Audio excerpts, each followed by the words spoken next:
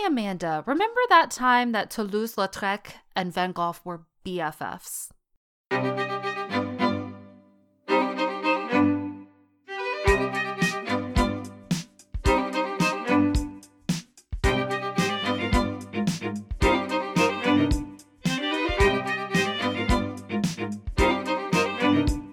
Hello, and welcome to Remember That Time, an historical podcast. I'm your host, Amanda Webb. And I'm your host, Anna Webb, and this is a podcast where two sisters totally geek out about their favorite moments in history.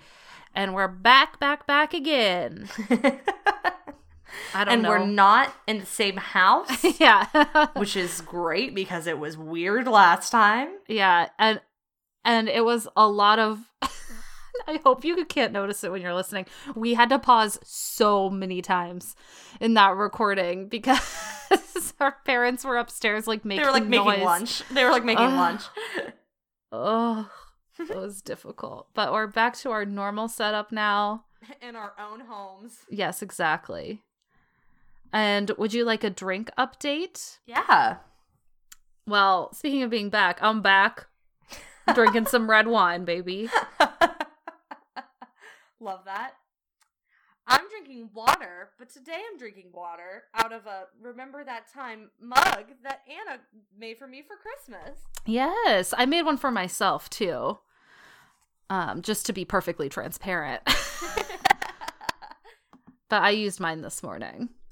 I usually drink out of a water bottle because we usually record when I get home from work, so I just take the water bottle I've been drinking out of all day and bring it into my room to record. But today I said I'm going to pour some water into a mug for this very fancy exact occasion. So today it's going to be a quicker one. This is going to be certainly one of my shorter episodes. Yeah, I've had a few short ones just because I picked just the weirdest crap to do on this show.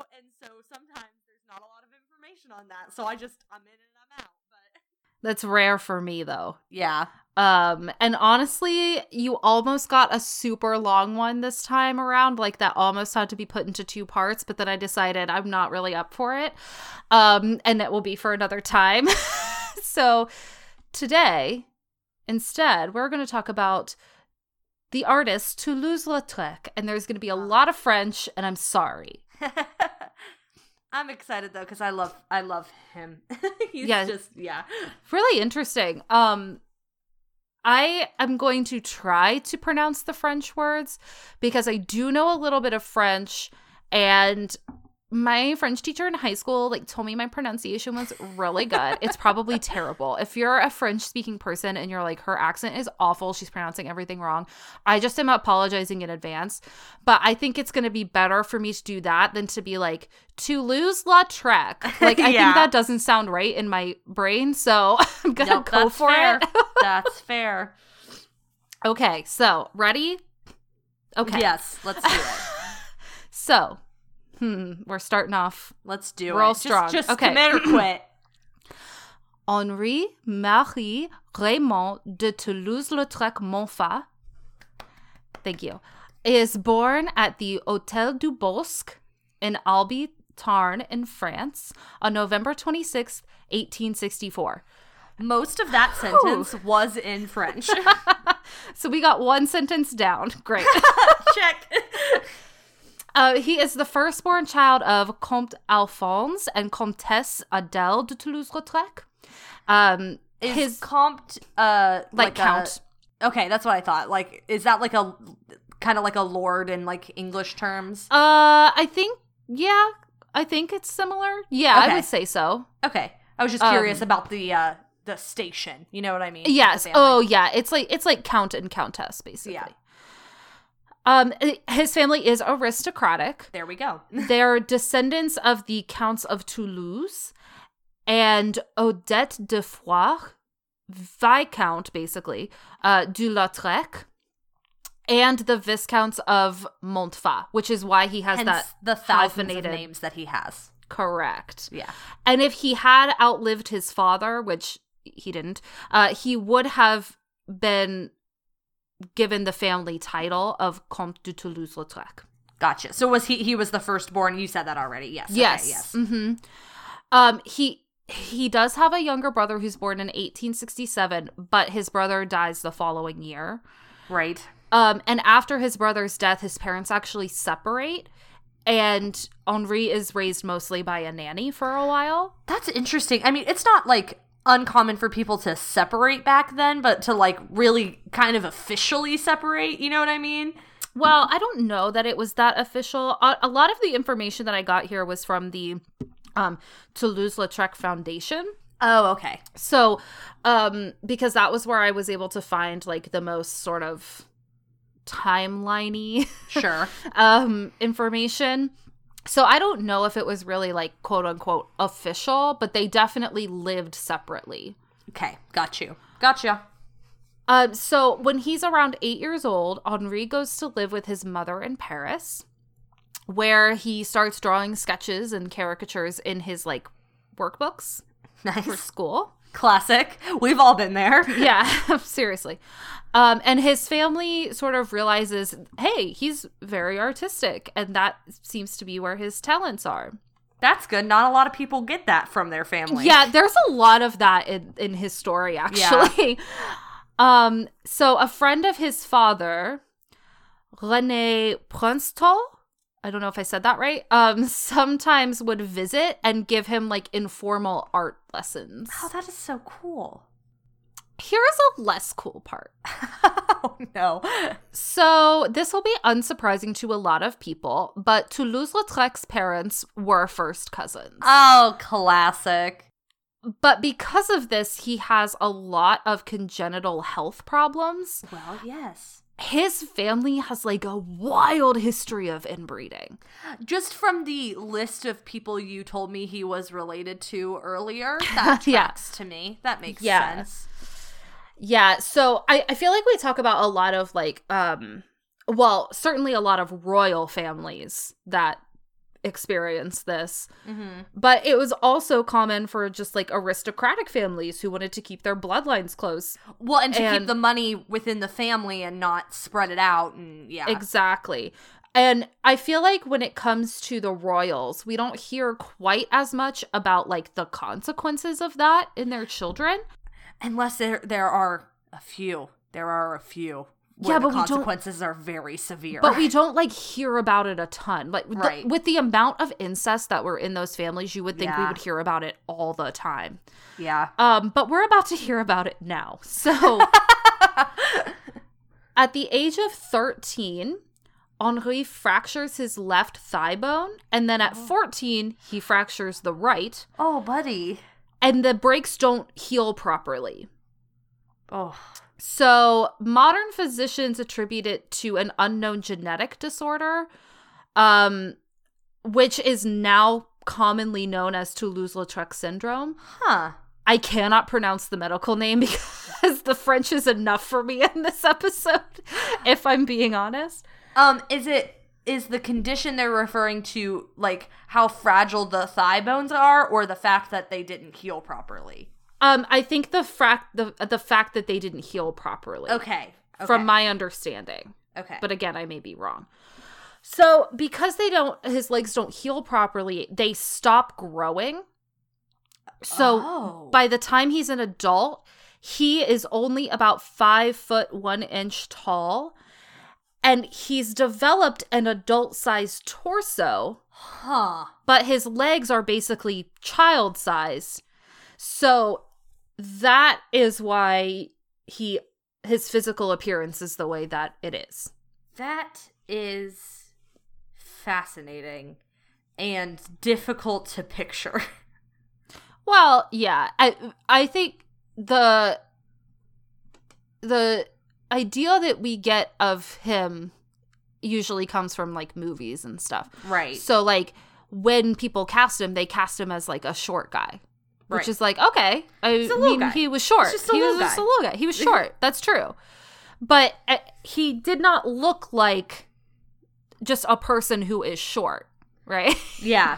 He developed differently. Right. Yeah, and that's the thing. It's like, I can imagine, Napoleon. Like, people were short. Sure. But this is a completely different reason for being short. And also, it's not dwarfism, right? Exactly. Like, we know Yes. what that looks like also, because Yes. a lot of people have that. And, you know, we know what that looks like. But it's not the same. Mm-hmm. So, anyway, just that was interesting. That is really interesting. So, back to his life, rather than his physical appearance. Initially, he fails his college entrance exams. Classic. But he passes on a second attempt, completes his studies. At one point, he is staying in Nice in France, and his drawing and painting starts to really impress that guy who was giving him lessons previously. Uh-huh. And he convinces Toulouse-Lautrec's parents to let him go back to Paris and study under the portrait painter Léon Bonnat. So in 1882, he moves to Paris, and his very wealthy mother uses her influence to get him into Bonnat's studio. Sure. So he studies there for a while. He's really drawn to the Montmartre region of Paris. Yes. Which yes. we all know Weren't about. they all? Yeah. Weren't all of the painters, every one of them. Yeah, for sure. Of this Famous era. for its bohemian lifestyle. Yes. Artists and writers and philosophers all live there. And that's basically where Bonnat's studio is. So he's living there. And eventually that painter takes another job somewhere else and leaves. So Henri moves into the studio of the painter Ferdinand Cormon. And this artist is a little bit different with his like pupils and the people who are sort of, I guess you could say, apprenticing him. He sort of lets them roam the city and like Sure. paint what comes to them and that kind of thing. Experience the culture, etc. Exactly. So during this time, he meets Emile Bernard and Vincent van Gogh, Yes. our dude. And, you know, Emile Bernard, too. He's a great painter as well. He is. And he also, here we go, he also has his first encounter with a prostitute. Here we go. Which leads him to paint his first painting of a prostitute in Montmartre. A woman who was rumored to be Marie Chalet. And this becomes a huge theme in his work, and we'll definitely talk about it here again in a minute. But I want to talk about a couple of other things first. So in 1885, he exhibits his work at the cabaret of Aristide Brunot's Mirliton. I'm sorry if I said that wrong. He, in 1887, participates in an exposition in Toulouse. And he later exhibits in Paris with Van Gogh. You were very excited about talking about the Van Gogh relationship. Yeah, they're best. They were like really good friends. They were very close. Very good friends. And he was Vincent's best friend who wasn't Theo, right? You know what I mean? Like, and he was one of the people who, after Vincent's death, was very passionate about getting his work out in the world. Absolutely. He put in a lot of work to, like, along with Joe, to get his work out there and to, you know, preserve his legacy. He was very, very passionate about that and about Vincent. Well, and speaking of Theo, his brother, in 1888... Hey, that's the year where Jack the Ripper was doing his stuff. Yep. I had to get mine in. Yeah. He exhibits 11 pieces in the Vin, which is the 20s exhibition in Brussels. Oh, yes. Oh, okay, yes. I know what you're talking about. Van Gogh's brother, Theo, buys the painting Rice Powder from him for 150 francs, which was like a pretty good sell back then. So Theo was also really supportive of Toulouse-Lautrec's art as well. Yeah, there was a whole community of folks there. I mean, obviously. Yeah, it's the post-impressionist kind of era. Yeah. So there's a musical that I adore called Starry, which is about Vincent and Theo. And several of the other characters are other painters that were in their lives and were important to them there. And there are a couple of songs where the painters are like singing about their experience of doing art at this time. Yeah. And they're really fascinating. So if you're at all interested in musicals and also these people, I highly recommend that musical. It's fantastic. I keep thinking about it as we're talking about all of this, because Toulouse-Lautrec is a character, you know. Well, I keep thinking about Moulin Rouge. Valid. So. And then from 1889 until around 1894, he takes part in the Salon des Indépendants. That was really bad pronunciation. Independence regularly. He paints a lot of landscapes of Montmartre. And then I found this quote on the Toulouse-Lautrec Institute, or whatever I said it was, foundation, that I liked. So it says, tucked deep into Montmartre was the garden of Monsieur Père Fouret, where Toulouse-Lautrec executed a series of pleasant plein air paintings, which is like outdoor paintings, of Carmen Godin, the same redhead model who appears in The Laundress. Huh. And I just liked that description of that. Of his time. work and, yeah. Yeah. So I included this point just because I thought that you would like it. So, in 1890, during the banquet of the XX exhibition in Brussels. That's the Vin, isn't it? Because it's 20. Yes, 20. Yeah, XX. Vin. The Vin. Yeah. He challenged the artist Henri Degrue to a duel. Oh my god. Because he criticized Van Gogh's work. That tracks to me. But that guy apologized and they never dueled. That is so... Yes. I know you love Van Gogh and you love a duel. Duels. Well, no, here's the thing. I hate a duel because they're so stupid, but I'm fascinated by them. Yeah. Well, it's stupid. It is stupid. Oh man, that's great. I feel like I remember reading that when I was doing Van Gogh research, because like I read a lot about him and put not all of it into the episode, obviously. Sure. And there was a lot of stuff about his experience with the Vin. The Vin. The Vin, yeah. It's been a while since I've taken French, obviously. I count in French in my head all the time. And I can only count to 20, so that's as far as I get. Right. But there was a lot about his experiences there, and a lot of them involve, you know, a lot of these other painters. Mm-hmm. So, yeah, that tracks to me. I'm so sorry. That was such a weird thing I just said about counting in French in my head. It's fine. I've been doing it since high school. Yeah. I took 4 years of French in high school. You would not know it now, because I've been out of high school for 10 years and I'm very out of practice. More than 10 years at this point. Jeez. But I do, because our French teacher taught us all those little things like through songs. Uh-huh. So that is how I count, like to the tune of the songs that she taught us. Anyway. So let's get back to talking about Toulouse-Lautrec's experience with prostitutes. Okay. So he frequents a lot of brothels in his time. He is very accepted by both the prostitutes who work there and the madams, to the point where he would often move in and live there for like weeks at a time. Well, all right. I mean, why not? I guess. You know what? But, like, there's something to be said for him being, you know, accepted by those people there without harassing them. You know what I they mean? were friends. Yes, they were all friends. Was often their experience with men who frequented brothels, was that they were harassing the women there. And so there's something to be said for him frequenting them, you know, because of him, but also because he's friends with those people. You know what I mean? Yeah, it's not that he wasn't, like, participating in the acts. Right. Because he was. But he also just, like...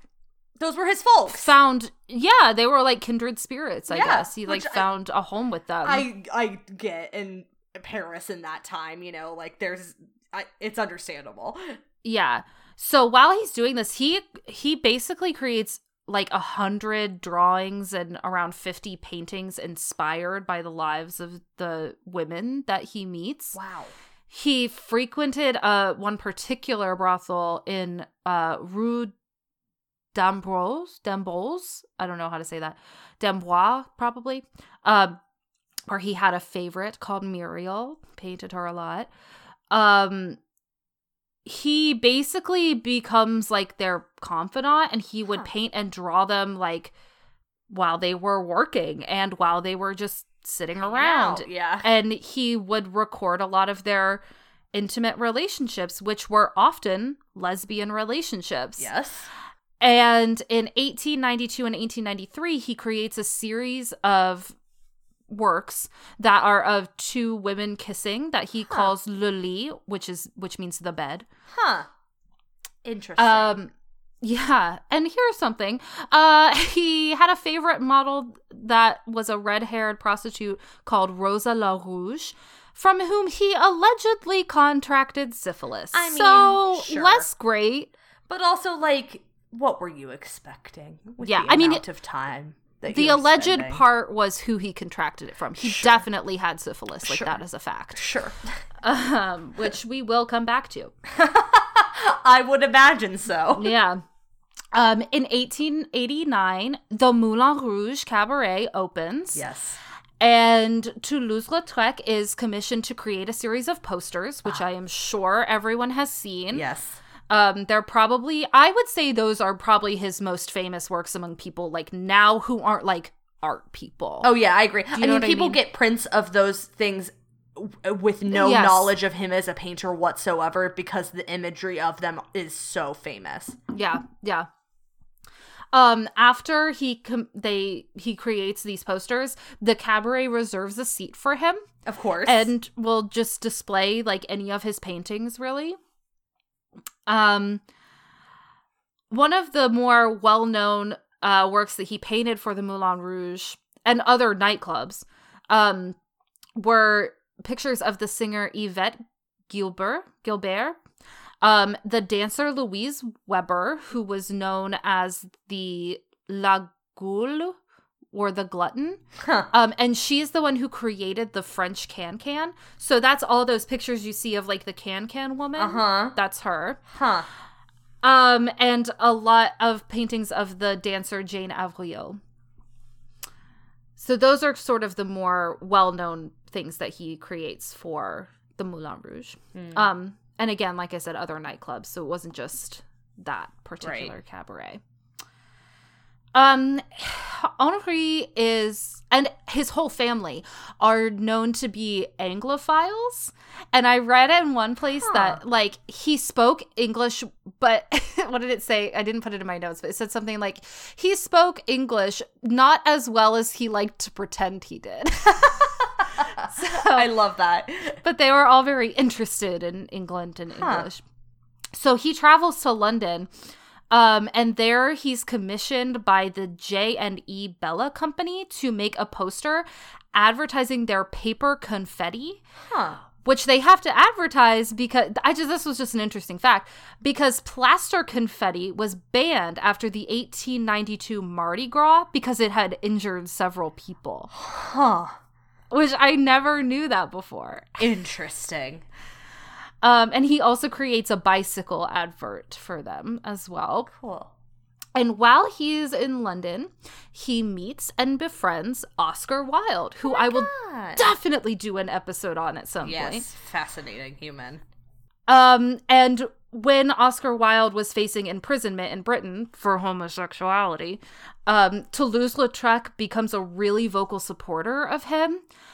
And he even paints a portrait of Oscar Wilde, which is painted the same year as Wilde's trial.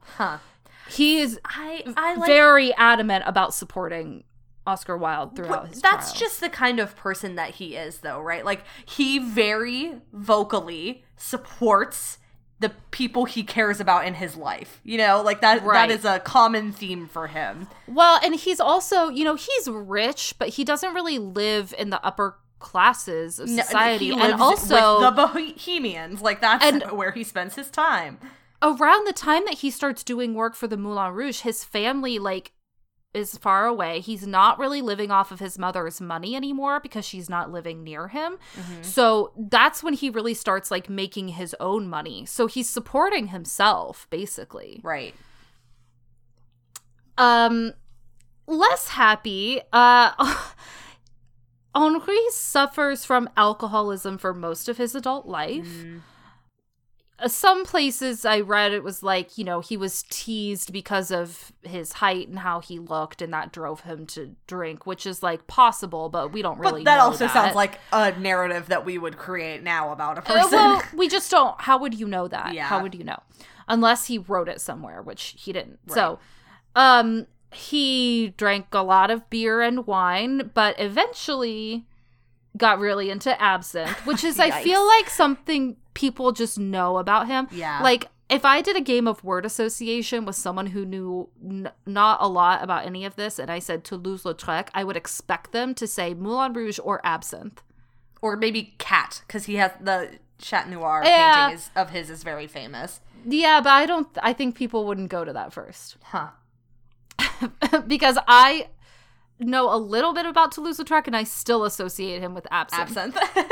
Maybe it's just because I watched the Moulin Rouge, the musical, so many times, and that's like a big thing in it. But yeah. That I don't whole know. absinthe sequence in that movie is Oh my God, just it's the wild. weirdest. Well, I mean, It's a Baz Luhrmann movie. You know how it goes. yeah. And they're an absinthe. Yeah. Baz Luhrmann absinthe like combination. A Baz for Luhrmann disaster. movie is already kind of like a movie version of It's a absinthe. trip. It's a trip. Right. Yeah. The earthquake cocktail is attributed to Toulouse-Lautrec. It is a mixture that is half absinthe and half cognac in a wine goblet. Oh, God. It sounds horrible. That is foul. Ugh. Awful. I mean, I guess I get why they call it the earthquake. Because you would be just like falling hard after drinking like a sip of that. And also because he had underdeveloped legs, he walks with the aid of a cane, and he reportedly hollowed it out to keep liquor in it so that he would always have something to drink. Yikes. Yeah. Another interesting fact, he's a very good cook. Huh.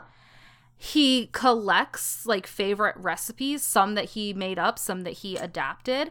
And they are posthumously, I never know how to say that word. Posthumously published by his friend, Maurice Joyen, who's also, I believe, his art dealer, as L'Art de la Cuisine, the art of the cuisine.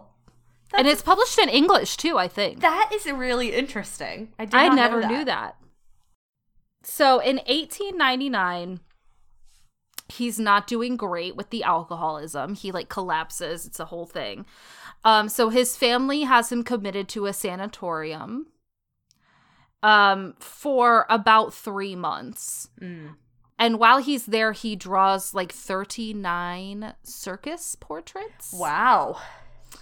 After he's released, he returns to Paris, where his health continues to be awful, due to both alcoholism and syphilis. Right. And on September 9th, 1901, Toulouse-Lautrec dies at the age of 36, like months from his 37th birthday, at his mother's estate, Chateau Malrome, in Saint-André-du-Bois. And he's buried in Verdelais-Grillon, which is a few kilometers from his mother's estate.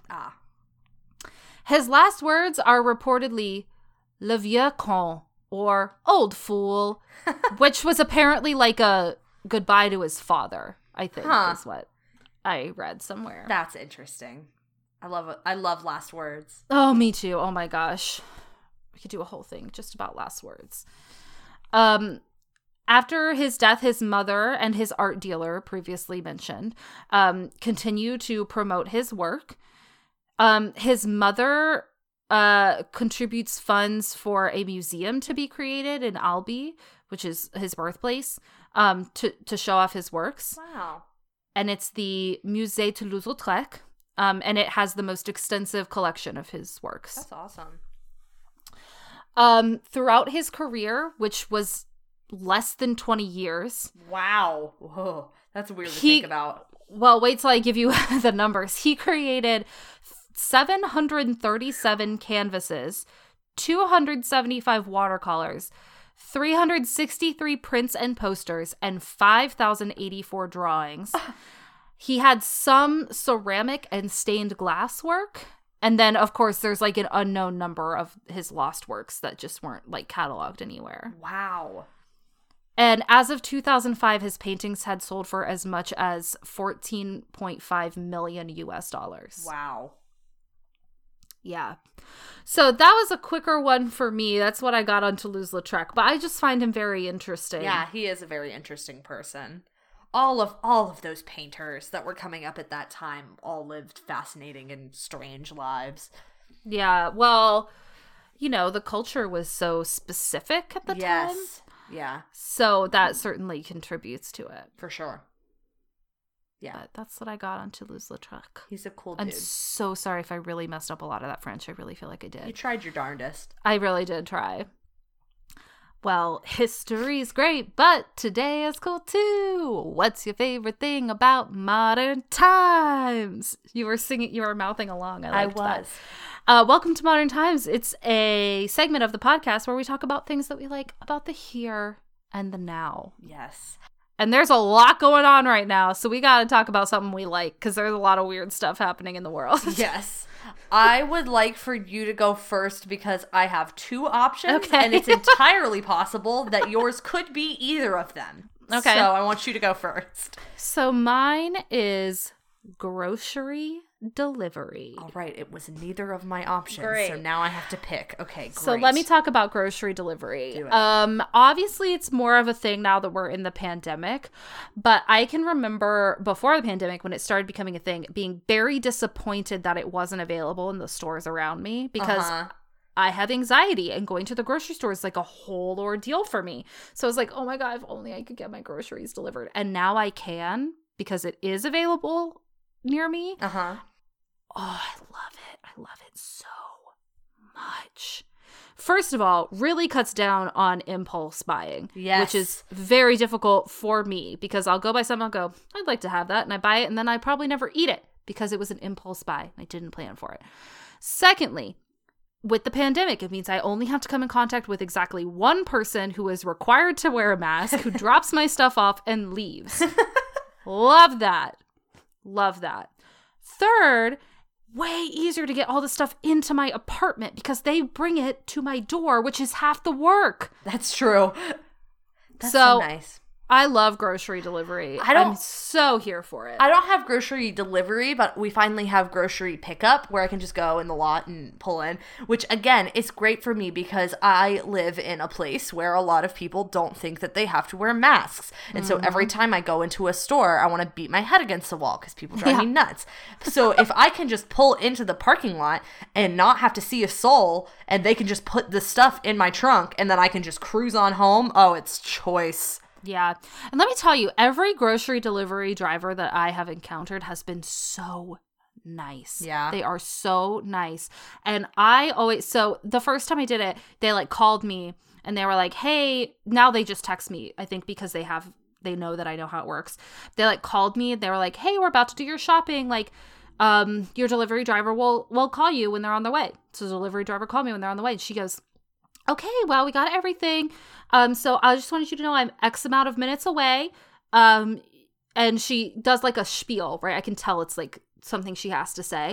And she's like, and just so you know, tips are appreciated but not required. And I was like, oh, girl, you're getting a tip.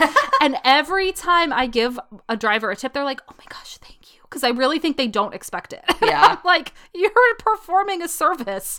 Of course I'm going to tip you. Because there's no way you're getting paid that much to do this.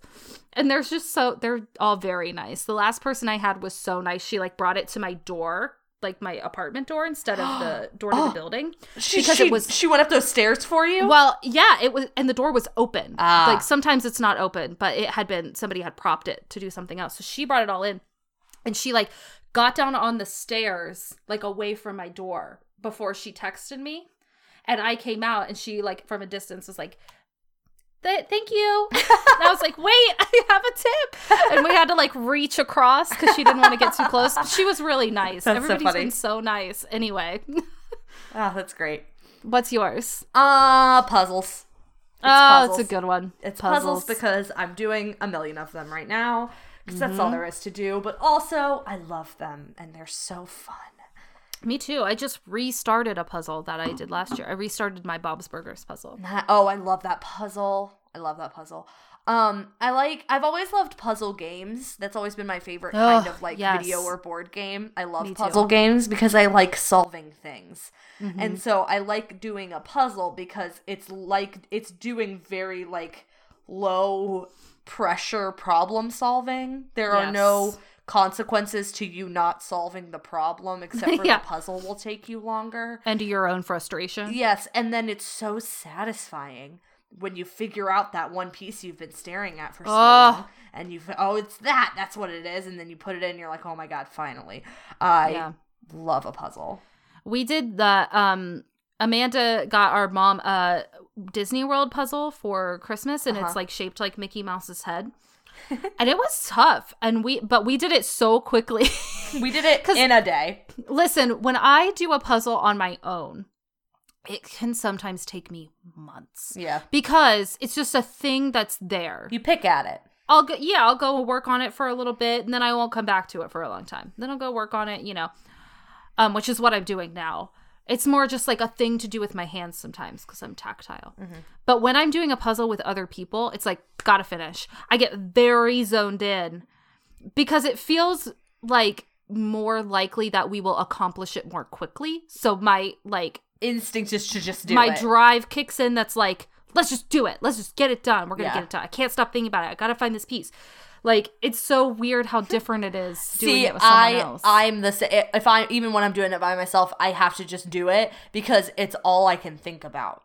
I spend all my time thinking about doing the puzzle. I used to be like that, and then I would get frustrated that I wasn't finishing it fast enough because I'm by myself, so I had to change my thinking. That Freddie Mercury puzzle you got me for Christmas, I did. Mm-hmm. I sat down the Sunday I got home after Christmas and watched Doctor Who all day, and I did that puzzle in a day.